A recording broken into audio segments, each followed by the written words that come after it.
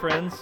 Welcome to the Skyline Church podcast. I'm Jonathan Middlebrooks, one of the pastors here at Skyline Church. Skyline is a worshiping community, a disciple-making community, and a generational community. We're committed to seeing revival in our city, sparked through the presence of Jesus and the power of the Holy Spirit. These sermons are specific to that purpose and in the context of our unique community. We hope that it might bless you in some way. Enjoy.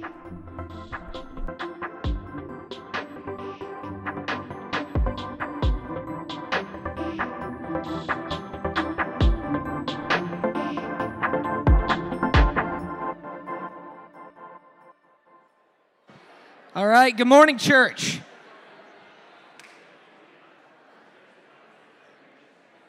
Good morning, church. Hey, Kat. Third time's a charm. Good morning, church. Thank you. So happy that you guys are here this morning.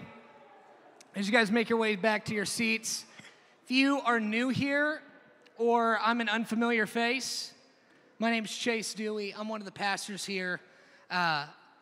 Getting to preach is not a frequent thing for me, but I love it.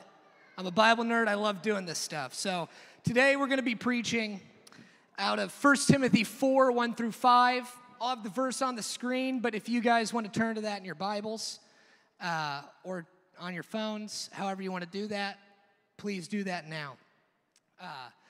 1 Timothy 4, 1 through 5. The Spirit clearly says that in later times, some will abandon the faith and follow deceiving spirits and things taught by demons. Such teachings come through hypocritical liars whose consciences have been seared as with a hot iron. They forbid people to marry and order them to abstain from certain foods, which God has created to be received with thanksgiving by those who know the truth. For everything God created is good, and nothing is to be rejected if it is received with thanksgiving, because it is consecrated by the word of God in prayer. Here, Paul is writing a letter to his beloved disciple Timothy.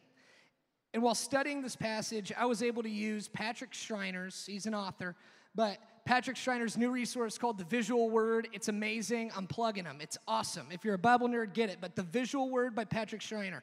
And in it, Schreiner says the main theme of 1 Timothy is to guard the deposit that was given to him. Paul was urging him to guard the deposit because false teachings in that day could seep into the church and eat away at its roots. And that's exactly what's going on in today's passage. Amidst cultures clashing and false teachings of asceticism, Paul is urging Timothy to hold fast to what is true. This sets us up for what I believe is an incredibly relevant message for our beautiful community here in Oklahoma City. Lord, would you give us ears to hear and hearts to receive what your Spirit is wanting to speak to us? Amen. At first glance, there's a lot going on in this text that may not seem super compelling for a 2021 American, but I promise you there's substance there. In reality, there's a lot to this.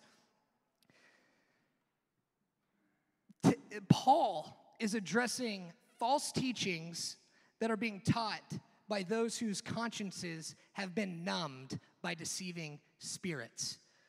I practiced that line so many times because I could not say conscience is seared, so I changed it to mind numbed. But in other words, yeah, their minds have been numbed through following deceiving spirits. And it is important to remember that our battle is not against flesh and blood, and Timothy was asked to wage war against the teachings, not the teachers themselves. He was asked to fight deception with truth, which moves us in to a little background, a little historical background to who Paul was urging Timothy to oppose, and that was the Gnostics. And these false teachers were most likely promoting some sort of Gnosticism. And Gnostics believed that salvation came through a secret knowledge, which led to forms of asceticism, which if you're like me, that word didn't mean anything to you a few days ago. Asceticism is basically full-on withdrawal from indulgence. It's denying, it's rejecting things that God has deemed good. And in an effort to do that, that secret knowledge that these people had, they couldn't agree. The Gnostics couldn't agree on anything, which is interesting. They all had secret knowledge, but their secret knowledge was the right secret knowledge, you know? So they're telling people, hey, don't get married. It's bad. Hey, don't eat certain foods. It's bad. And in the text, that's actually what they're talking about. They're talking about abstaining from foods in marriage. And here's the conflict. What is good and who defines it? Who defines what is good? Which takes me to my favorite part of the Bible.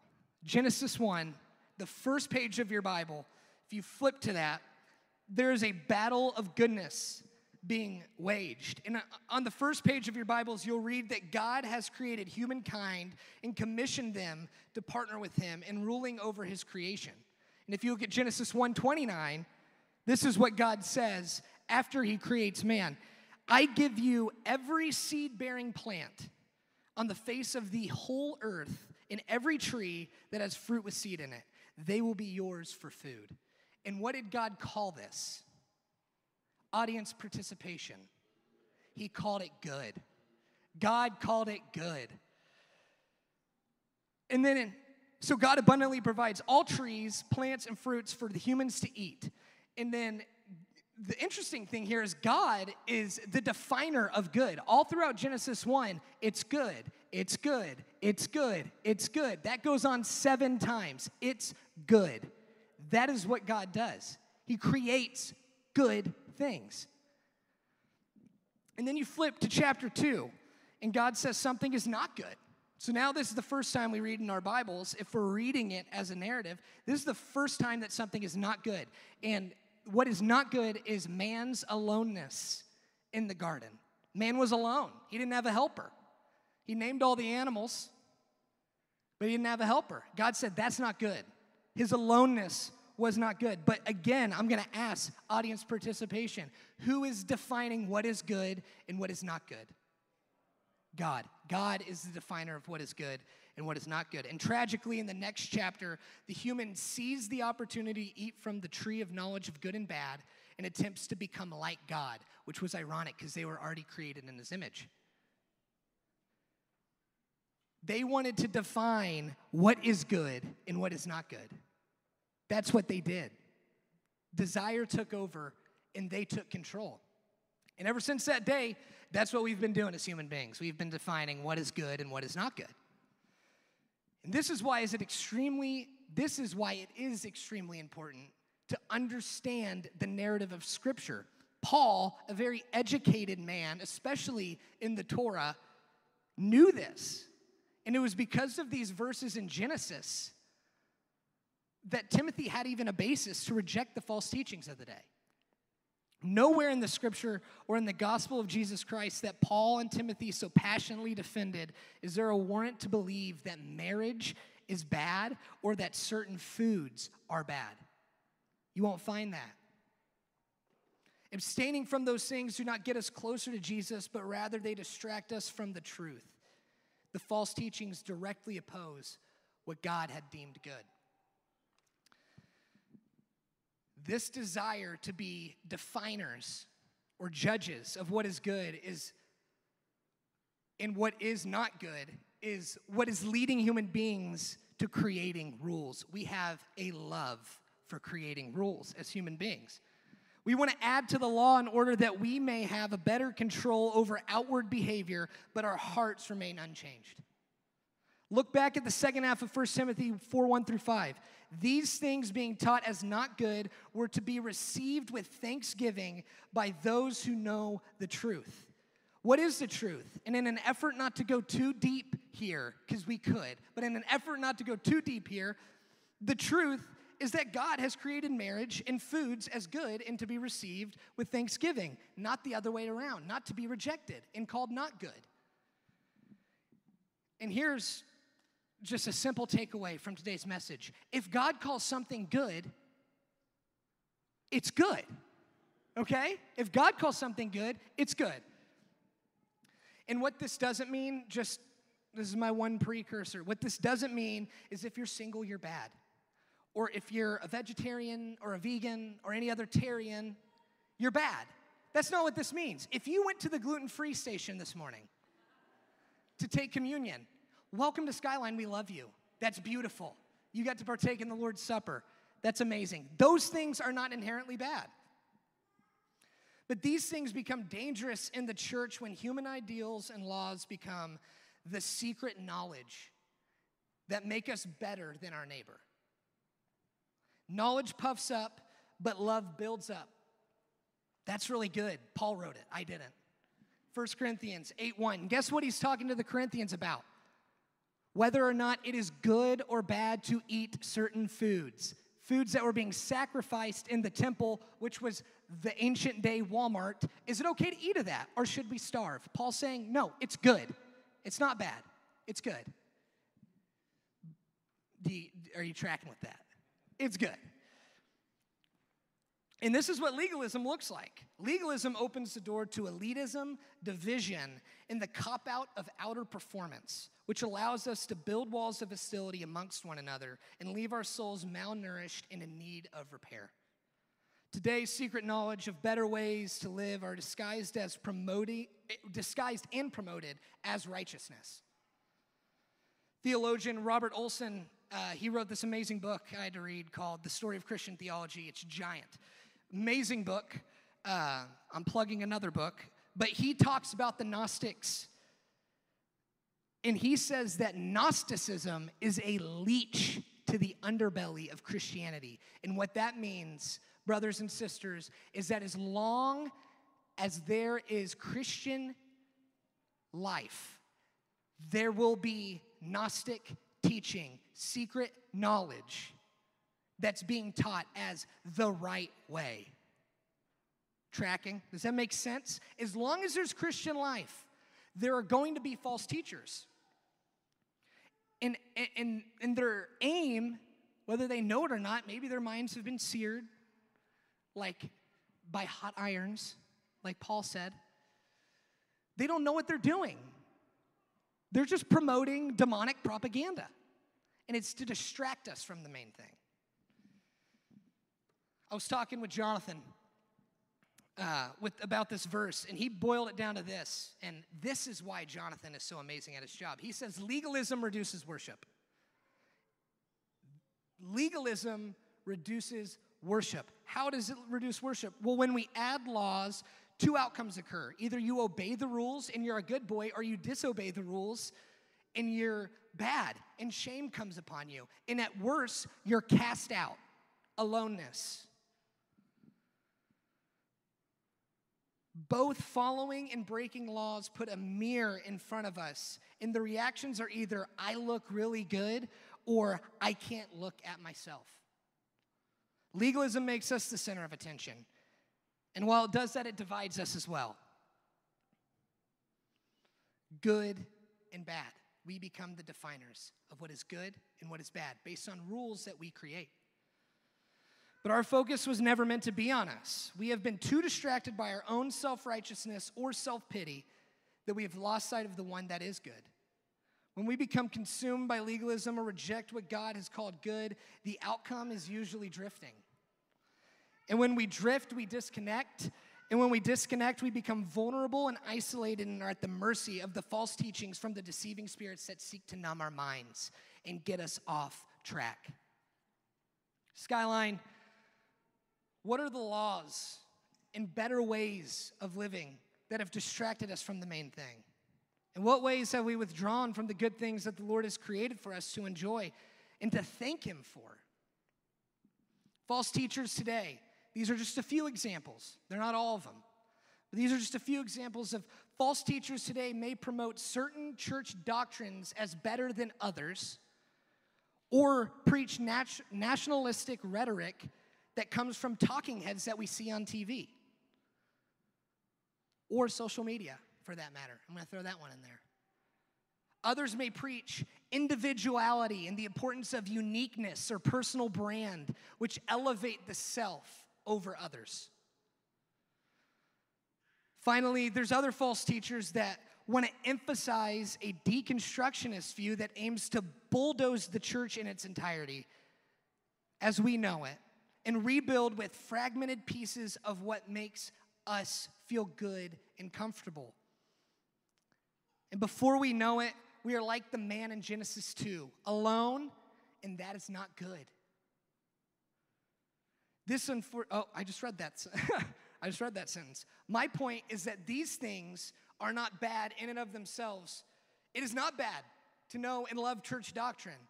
It is not bad to be a proud American. It's not bad to love the goodness within yourself, to love what God created you to be. It's not bad to constantly be growing and learning and stretching in our understandings of who God is. Those things are not bad, but they do become bad when they become the truth in which we find our hope. And all these things highlight our desire to be in control.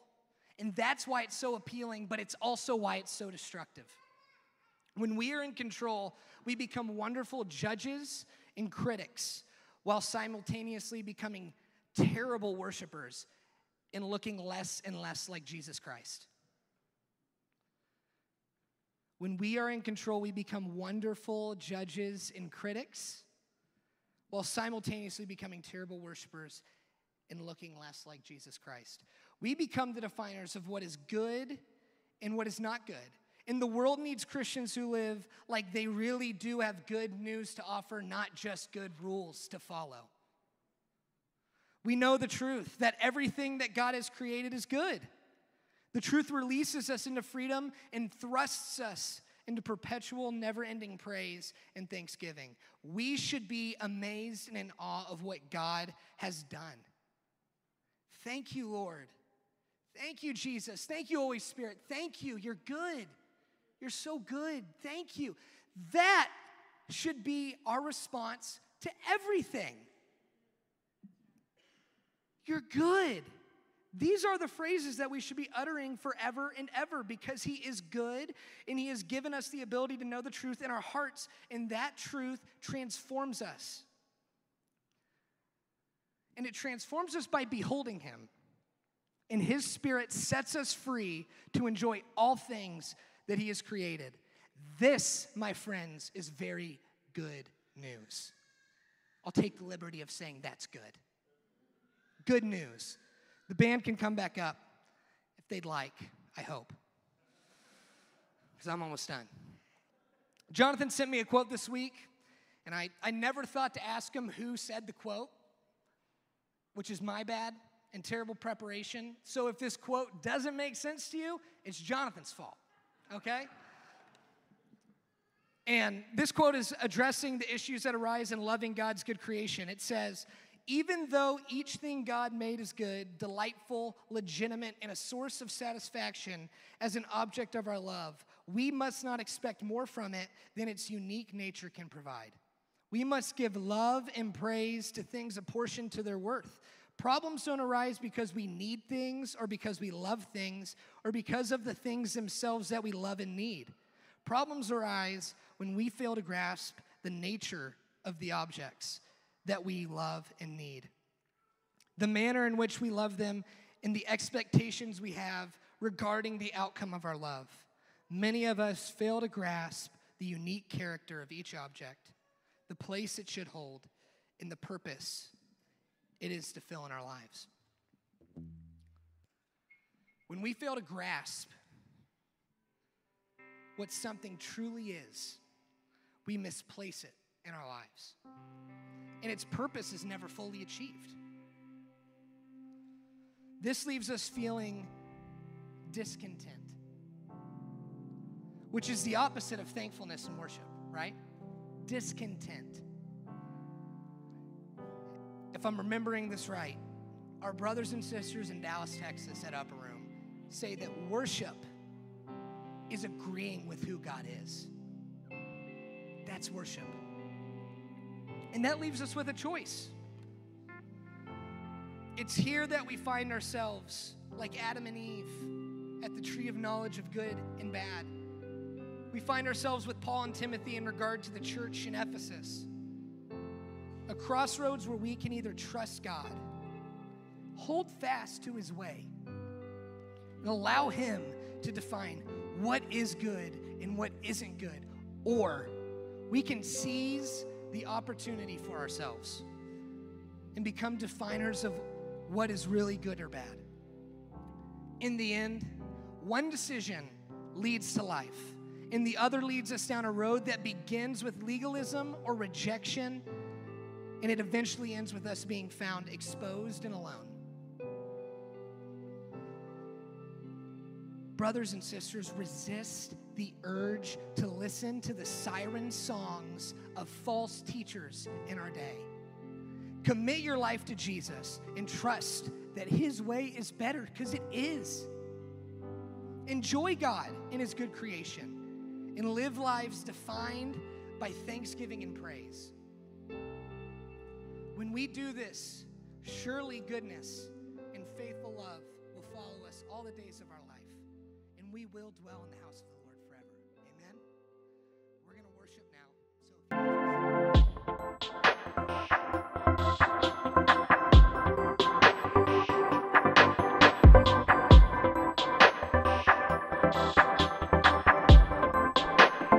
Thank you for